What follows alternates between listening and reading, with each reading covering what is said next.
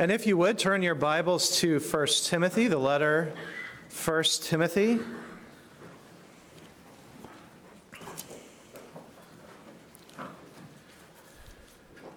And we are in chapter 4, which you'll find our reading on page 1179. If you've been with us over the last few weeks, you might remember that we are looking at chapter 4, verses 6 through 16. Many of you, maybe all of you, will have a heading for that section in your Bible. In the ESV and the Pew Bible there, if you're using that, these verses are under the very helpful heading, A Good Servant of Christ Jesus. And that's a very accurate way to think about this section. In these verses, Paul is telling Timothy what it means for him to be a true pastor of God's people in this local church in Ephesus. In fact, these verses might be the most doctrinally rich section in all of the Bible on the work of the pastor. Now, we won't always go this slow, I promise, but we have done 2 sermons already on these verses.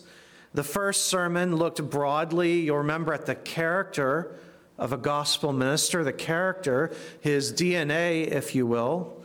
We said that a pastor needs to be a teacher, an athlete, and a farmer. As a teacher, he loves to share all that God is teaching him.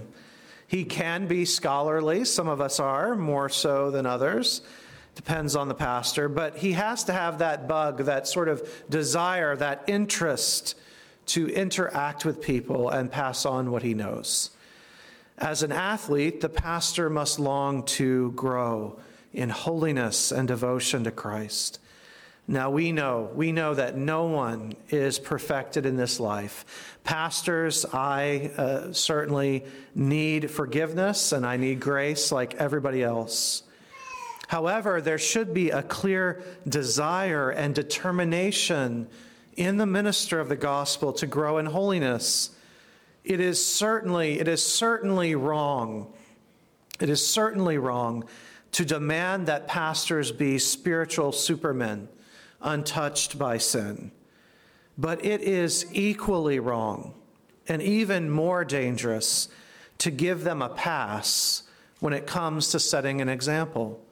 This may feel friendly, this giving them the pass, but it's incredibly destructive for that man, for his family, and for the church.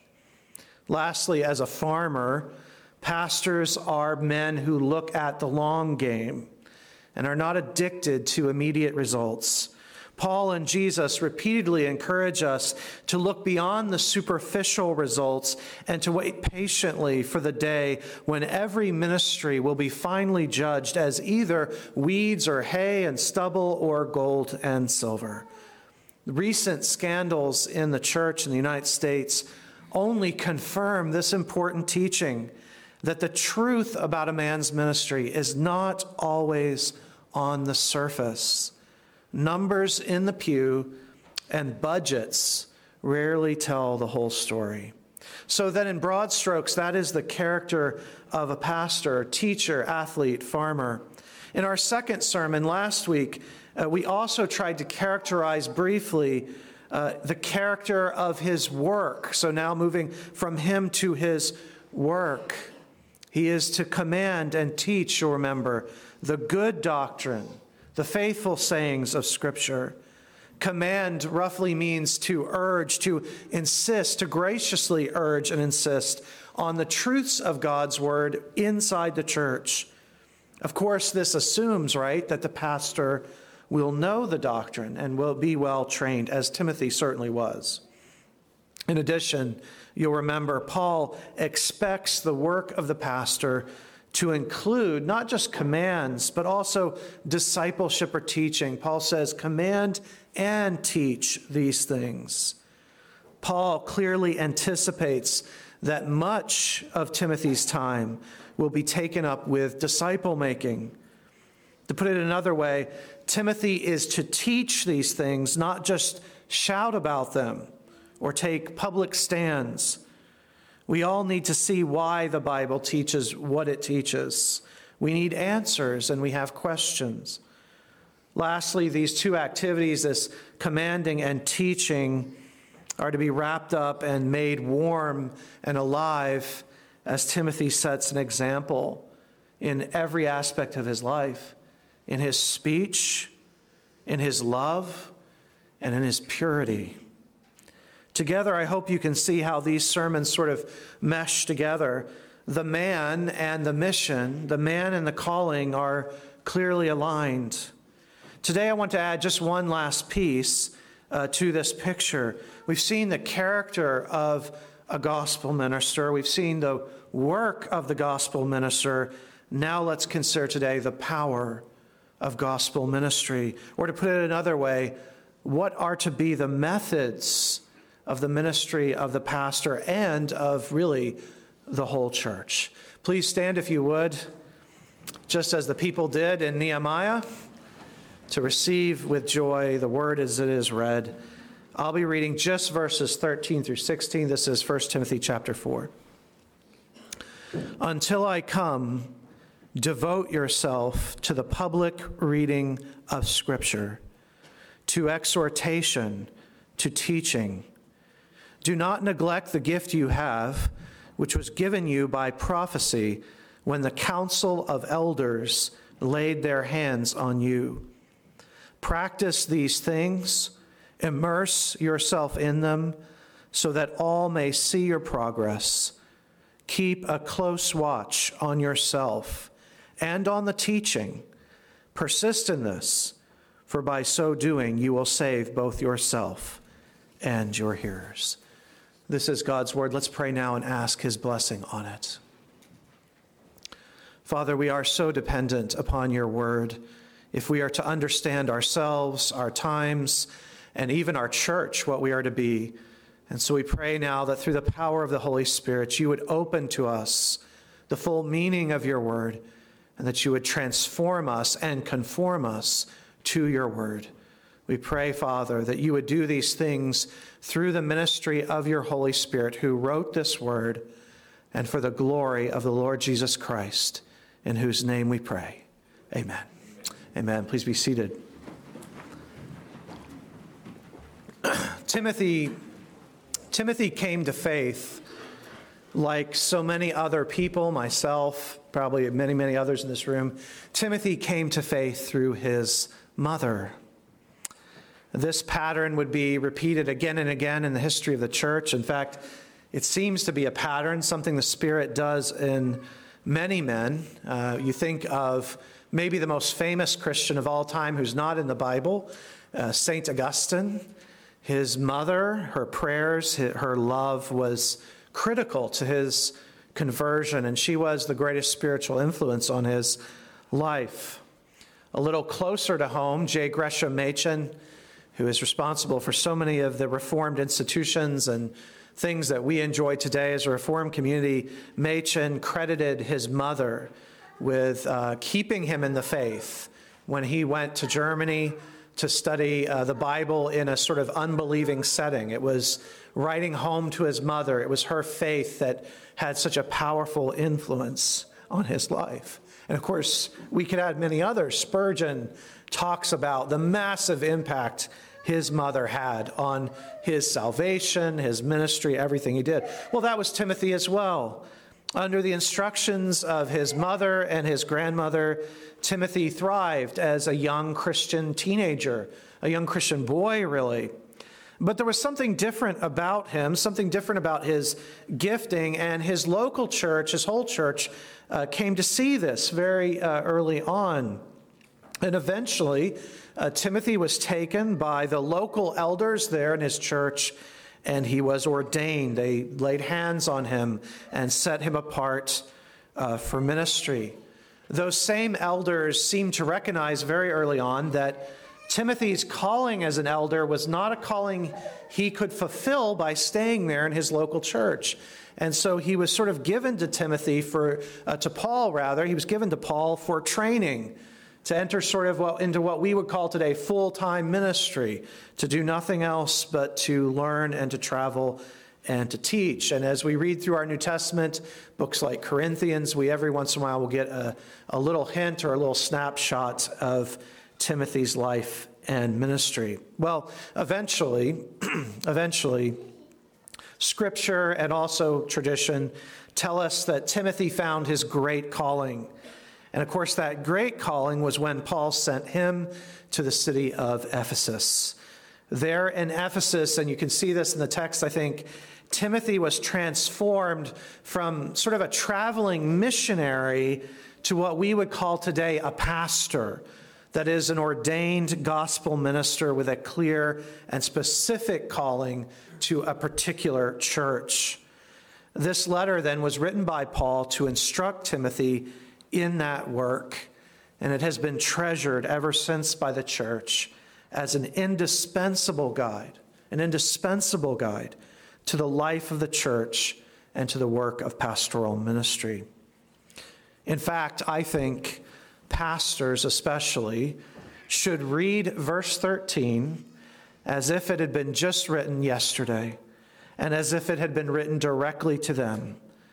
Paul writes in verse 13 these words that are so easy to skip over but are so meaningful. Paul says, "Until I come, until I come." Did Paul ever come? We don't know for certain. If he did come, it was only briefly. But I think there are deeper things in this simple, solemn statement. I believe that what follows these solemn words is not just a one-time encouragement for a guy named Timothy, but a pattern for the whole church as it awaits the Lord and his apostles and their return.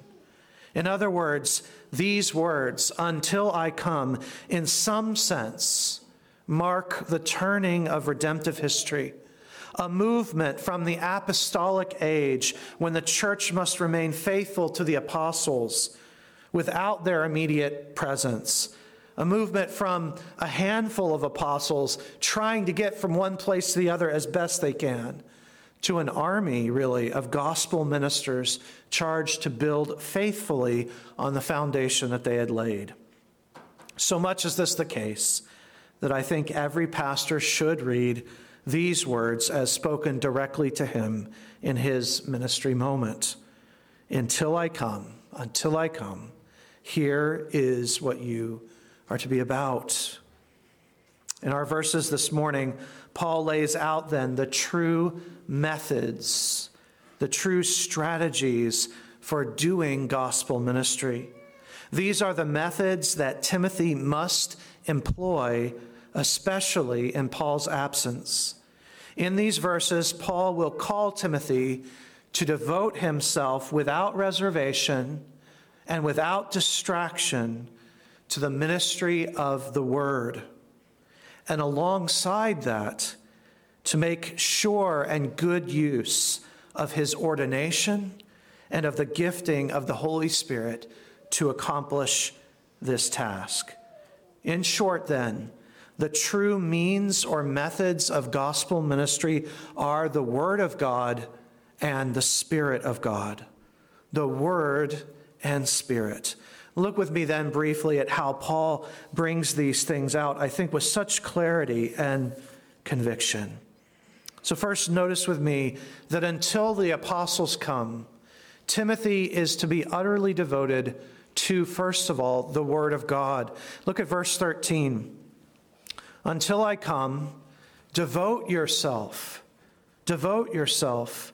to the public reading of Scripture, to exhortation, to teaching.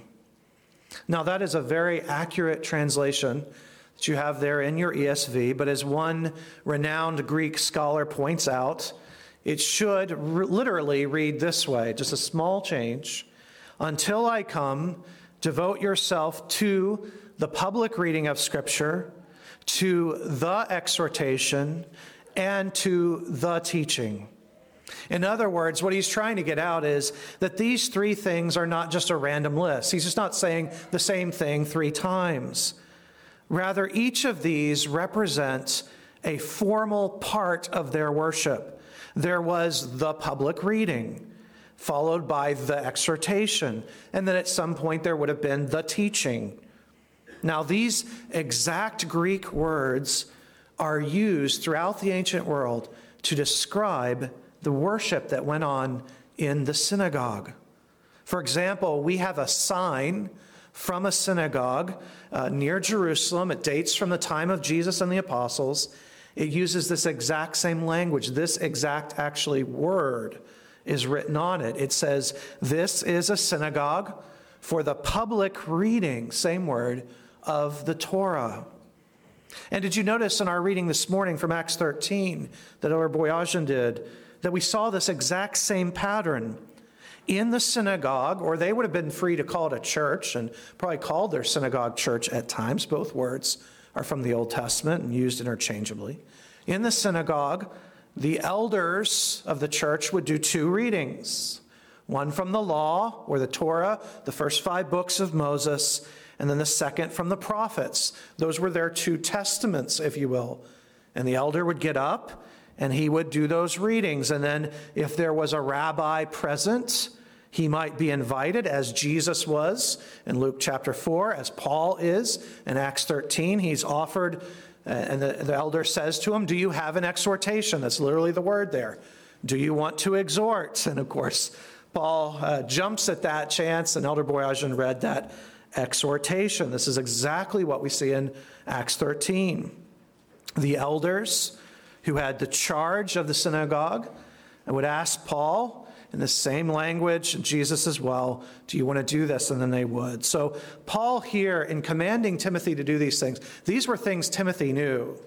His mother was Jewish, his grandmother was Jewish. He, like Paul, grew up in the synagogue. He knew exactly what Paul meant when he said, "Until I come, give heed, devote yourself to the public readings of Scripture and to the exhortation and to the teaching."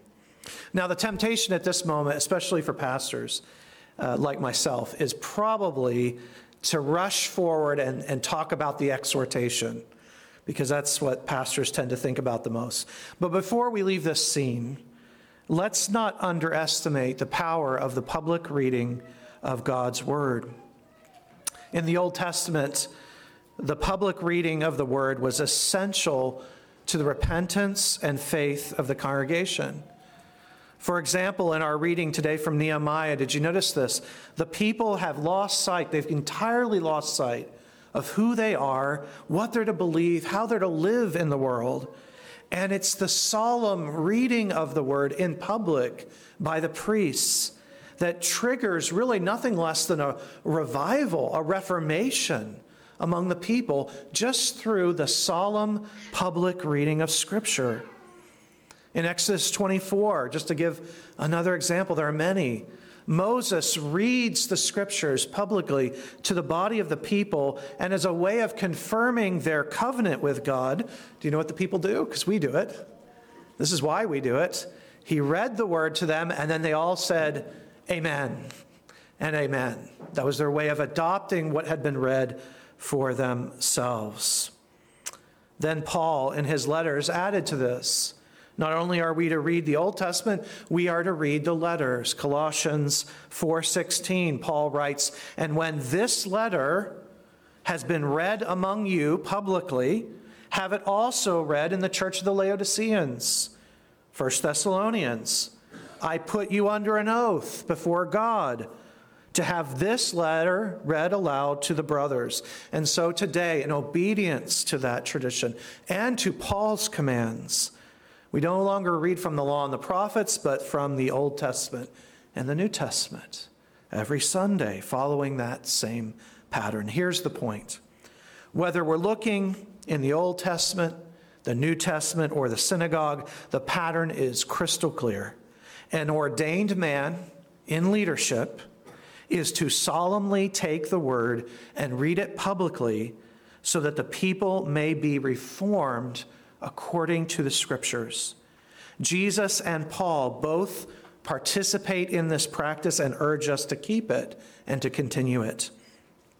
Now, I hope that this will start to change a little for us, the way we come to worship here every week. When Elder Boyajian or another substituting for him enters the pulpit to read the Old Testament and the New Testament, we need to be reminded that he and we are stepping into 3,000 years of church history, and that we are fulfilling the commandment explicitly given to us until Christ returns. I've been personally stunned and grieved to sit in other services, other church services, other places where there was simply no sustained reading of Scripture at all. None. The same may be true for the singing of the Psalms. As a church, we don't believe that we are limited to sing only the Psalms, but, however, the New Testament explicitly commands the singing of the Psalms and the public reading of God's Word. We need to obey God rather than follow the latest worship fashions. This isn't about being snobbish. I hope I'm not coming off that way. It's not about being traditional. I'm always a little annoyed when someone says our service is traditional. It's not about being snobbish. It's not about being traditional. It's about being scriptural. It's about obeying the explicit commands of the Old and New Testament. And it's about being humble enough to let the church over the last 4,000 years tell us something about how maybe we should be worshiping the Lord. And that brings us to the other elements here. Timothy is to be devoted to the public reading, but also to the exhortation and the teaching. Exhortation here, I'm not going to spend a lot of time on this. We'll do that another time, but it's what we would today call a sermon. It really is. Whereas teaching would have been more informal, there might have been a question and answer time, maybe primarily information given at time. Exhortation here is really the word to appeal to someone. It's a challenge, it's a call to change. It's a call to be different in response to God's word. It's often used actually as a word of encouragement. So it doesn't necessarily have to be something angry. It could be the minister calling you to be encouraged at the thought of who you are in Christ. It's a wonderful, wonderful word.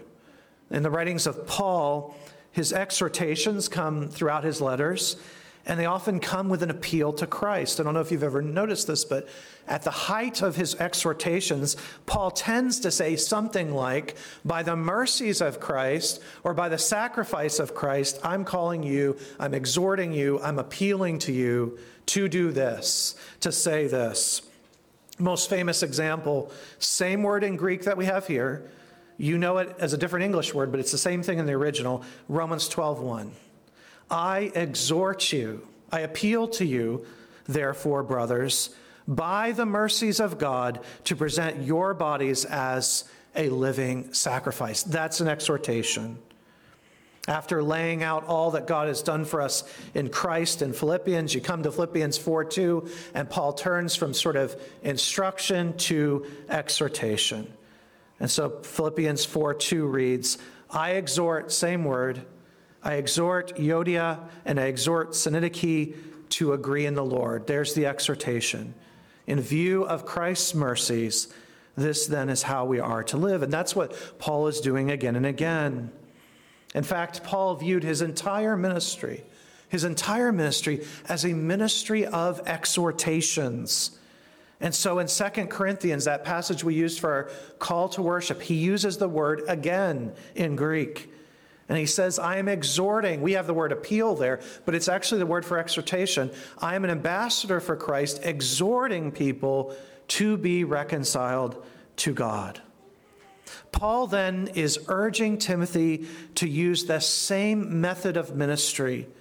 Paul anticipates that Timothy's time and energy will be spent largely on his ministry of the word. So he can write Timothy in his second letter, preach the word, be ready in season and out of season, reprove, rebuke, and exhort, there's that word, with complete patience and teaching. This command should come as no surprise, since Paul has already said before that command, all Scripture is breathed out by God, and what is it profitable for?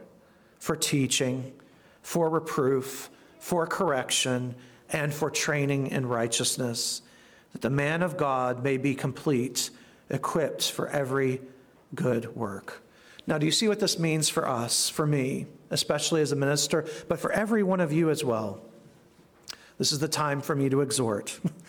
If Paul called Timothy to lean on the Bible, to publicly read it, to exhort with it, to teach it, to make it the centerpiece of what he's going to do in his ministry, how can any pastor or any church or any Christian today choose a different method, a different approach? In fact, if you think about it, we have today even more reason to rely on Scripture than Paul and Timothy. We have a completed New Testament. When Paul wrote this to Timothy, remember, Timothy had a scroll, an Old Testament scroll, and maybe the letter to the Ephesians, maybe, probably. And that might have been it. And yet, even in that setting, what does Paul say? I am so confident in Scripture. I'm so confident in its power to change lives that, Timothy, you are to make this the center of everything you do. This is what you are to give yourself to full time. This then is the method of true gospel ministry. You know, as a pastor, you're often introduced to people. You know, you'll be with a friend and you say, oh, this is my minister. And I always think in those minutes, I wonder what the other person thinks. You know, minister of what? Well, the answer in this church, and I pray it will always be the case, is minister of the Word. Minister of the Word. Now, the generations before us, my grandparents, my great-grandparents, in the church, they fought the battle over inerrancy. That was the big battle. Is the Bible without error? Now, that fight continues, but for the most part, in a church like ours, we're not fighting over that anymore. If you're here today, it's probably because you have long ago decided that the Bible is inerrant. But there's a new battle today. It's related, but it's new. And that battle is over the sufficiency of Scripture. Not the inerrancy, but the sufficiency. So my appeal, my exhortation to you is, in light of a passage like this, rely heavily upon the Word in all your living, your parenting, your working, your witnessing, your worshiping, your thinking, everything that you do. Rely upon the Scriptures. As Paul says here, be devoted to it. Can you say that about yourself? That you're devoted. The word here is the word used a chapter ago to say that deacons may not be addicted to wine. It's the word for addiction. Can you say of yourself, I have a devotion that I could share with my children, I could share with anyone walking by, a devotion to the Word of God? How do you get that devotion? You only get it when you come to a place where you actually believe that you cannot live your life without it. You can't function as a parent, you can't function as a spouse, you can't function as a church member, you can't do Sunday school, you can't do anything without it. And once you get to that very low place in your life, where you realize you don't really have anything to say without it, then you become devoted. And so first and foremost, our method is the Word of God, and we are to be devoted utterly to it. Second, two methods here. Second, notice that this word is not a word just unhinged, left to itself, but what is in view here is the word as it is taught to us and as it is applied to us through the power of the Holy Spirit. Where do you see that? Verse 14. Immediately after telling him to devote himself to the word, listen to what Paul writes. Do not neglect the charismata, the gift you have, which was given you by prophecy when the council of elders laid their hands on you. Paul actually began this letter, you might remember in chapter 1, verse 18, by calling Timothy to remember these prophecies that were made at the time of his ordination and to lean upon them. And he returns to that advice again in 2 Timothy 1 when he writes, for this reason, Timothy, I remind you to fan into flame the gift of God, the charismata of God, which is in you through the laying on of my hands. For God gave us a spirit, not of fear, but of power and love and self-control. Timothy's calling is a rough one. This is not, when in pastor terms, when we talk about this with each other, you talk about that sort of poison pill. If a young pastor, his first calling is awful, it can be sort of the end of him. This was that kind of calling. It was a rough calling. He's in his late 20s, early 30s. He's been called to a major church in a major city. The men there, elders much older than him, much more respected men, have entered into this office of elder, and they're leading the church astray. And Timothy is chosen by Paul, despite the fact that he is probably a fairly timid man, a very easygoing kind of guy, yet Paul sends him as a faithful son to go into that setting and demand that the church turn and obey the word. He's going to face stiff opposition from within, and that's not even to mention persecution that we know was already happening in Ephesus against the Christians there. To get through that, Paul wants Timothy to remember his ordination. Ordination, simply put, refers to the laying on of hands when a man is called into ministry, not simply by his own internal call, but the public recognition of that call by a body of elders. Paul himself even went through this process. You heard it read for you. Acts 13, 2-3. While they were worshiping the Lord and fasting, the Holy Spirit said, "Set apart for me Barnabas and Saul for the work to which I have called them." Then after fasting and praying, they laid their hands on them and sent them off. When times were difficult, you see, Paul could look back at that moment, and it reminded him that his mission, his whole mission to the Gentile world, had been confirmed not just by his own heart, but by the whole church. This wasn't just his idea. It was the Spirit speaking through many different people and confirming his calling. Paul, too, could look back to the prophecies that were made at his ordination, his call to go to the Gentile world. The Spirit of God spoke to the elders that day, and especially and specifically asked for Paul and Barnabas to be set apart. Now, Paul wants that same experience for Timothy. He wants Timothy to remember his ordination, to remember that he is not alone in Ephesus. His calling has been authorized by the Church of Jesus Christ. A board of elders has laid their hands on him and confirmed his calling. And because, like Paul, Timothy's calling was going to be so difficult, prophecies were probably added by the Holy Spirit to sort of encourage him in what he was about to face. So Paul and Timothy could both look back to the formal accreditation through the laying on of hands by the elders of the church, and also the unique prophecies that strengthen them. Now, we don't have time this morning. I'm not going to do this to fully explore ordination and what it means, but I do want to add just a few things. The laying on of hands was a firmly established Old Testament practice. It was already in practice in and among the Jews. It represented a transfer of authority and a giving of grace from one person to another, a calling down of grace for that person. Sometimes the transfer had already happened and the laying on of hands is more of a recognition of it. Sometimes it seems to be happening as the ordination is happening. A great question then to ask any person today. This happens to me all the time. People will come up to me and say, "Oh, I'm a pastor too." A great question for that person is, by virtue of what authority? By what authority do you claim that title?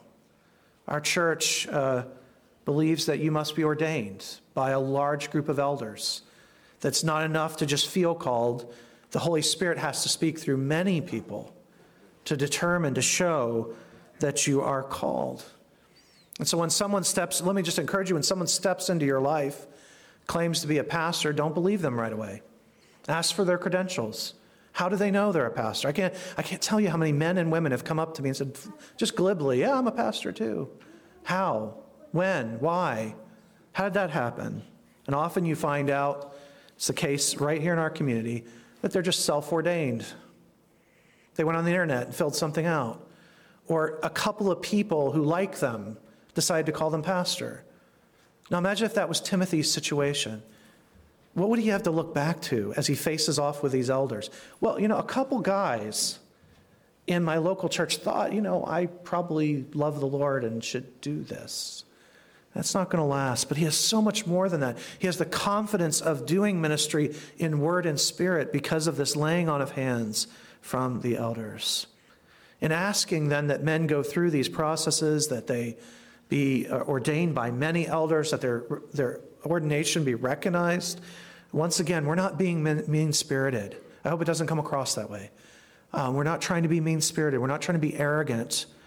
What we're asking is this: has the Spirit of God confirmed your personal sense of call?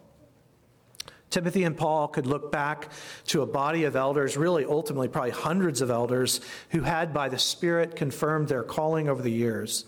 And notice this ordination was considered valid in all the churches. Timothy is not reordained when he shows up in Ephesus, right? Instead, Paul says, remember your ordination. And he expects that the Ephesians will recognize the ordination already given to him. Sadly, I much respect Charles Spurgeon, wonderful author. One of the few things he had terribly wrong was this issue of ordination. He believed that a minister was ordained because he had a personal sense of call, and he found a church who said he was ordained too, that he could preach in. It's just not biblical. The Bible does not ever show us, not for one moment, an independent church. There is no such thing in the New Testament. The church was always linked by its faith, its creeds, its officers, and its faith. The confessional hymn that we read just a little while ago, chapter 3, verse 16, probably wasn't written for the first time in Ephesus. It was a hymn that was circulating through the churches. Paul's many trustworthy sayings given to us in this letter were probably not new to this letter. The church's doctrinal decisions and its ordinations, as we see so clearly in places like Acts 15, were considered binding throughout the whole of the church. Its pastors were pastors wherever they went. To be a Christian and to be a Christian church, then, is to live in connection. To do ministry in the Spirit is not simply to have personal feelings about your calling. When I say do ministry in the Spirit, you may assume immediately that I simply mean your feelings about what God has called you to do. But to do ministry in the Spirit is to have the Spirit confirm those feelings through the government of His church and through many other godly men. And that is the very basis for this verse, isn't it? That what happened that day, that what happened to Timothy that day with those elders is still relevant for Timothy today in Ephesus, because there is one faith and one Spirit and one baptism. Alongside the recognition and authorization of his calling, Paul adds that there were even prophecies that were made, and later in 2 Timothy, we're told that a gift was given as well. Now, in God's wisdom, we know almost nothing about the details of these additional gifts. What prophecies, what did that look like? We don't know. The Bible doesn't tell us.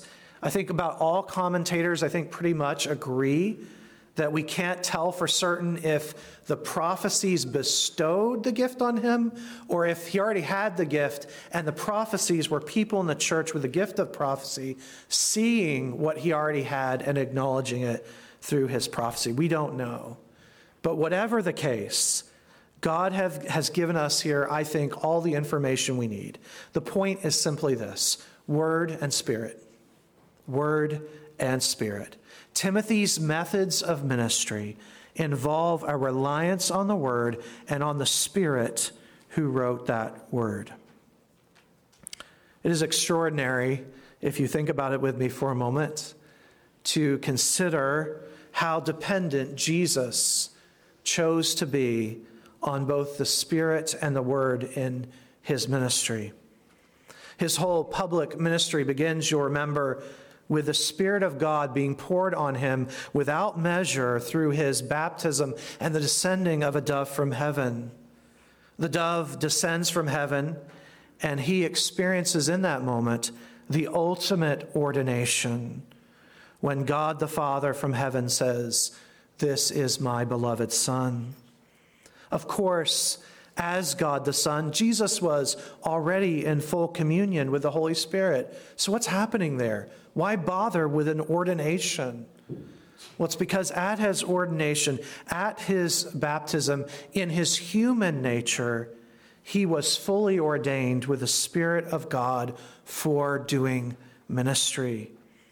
And so we're told that immediately after his ordination, the Spirit carried him away into the wilderness to complete the next phase of ministry preparation.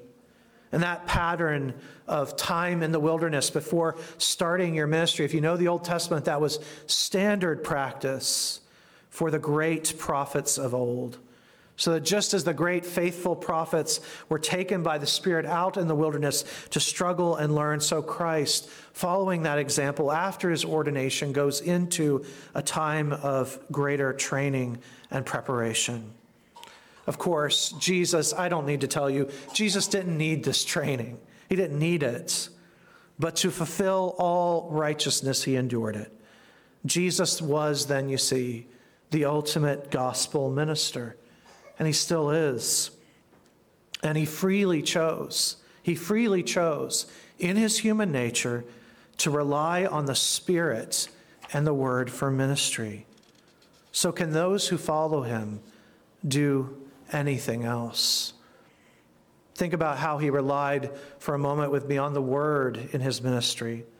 In our midweek prayer meeting, Pastor Trescar noted how Jesus used the image of the vine, the well-known theology of the vine, to call God's people to fruit-bearing. Almost all of Jesus' sermons and lessons are deeply and obviously tied to the Old Testament scriptures. He even preached publicly in his childhood synagogue using Isaiah the prophet. There was never a greater ministry, and there was never a ministry more committed to the scriptures. But it wasn't just his public ministry, was it?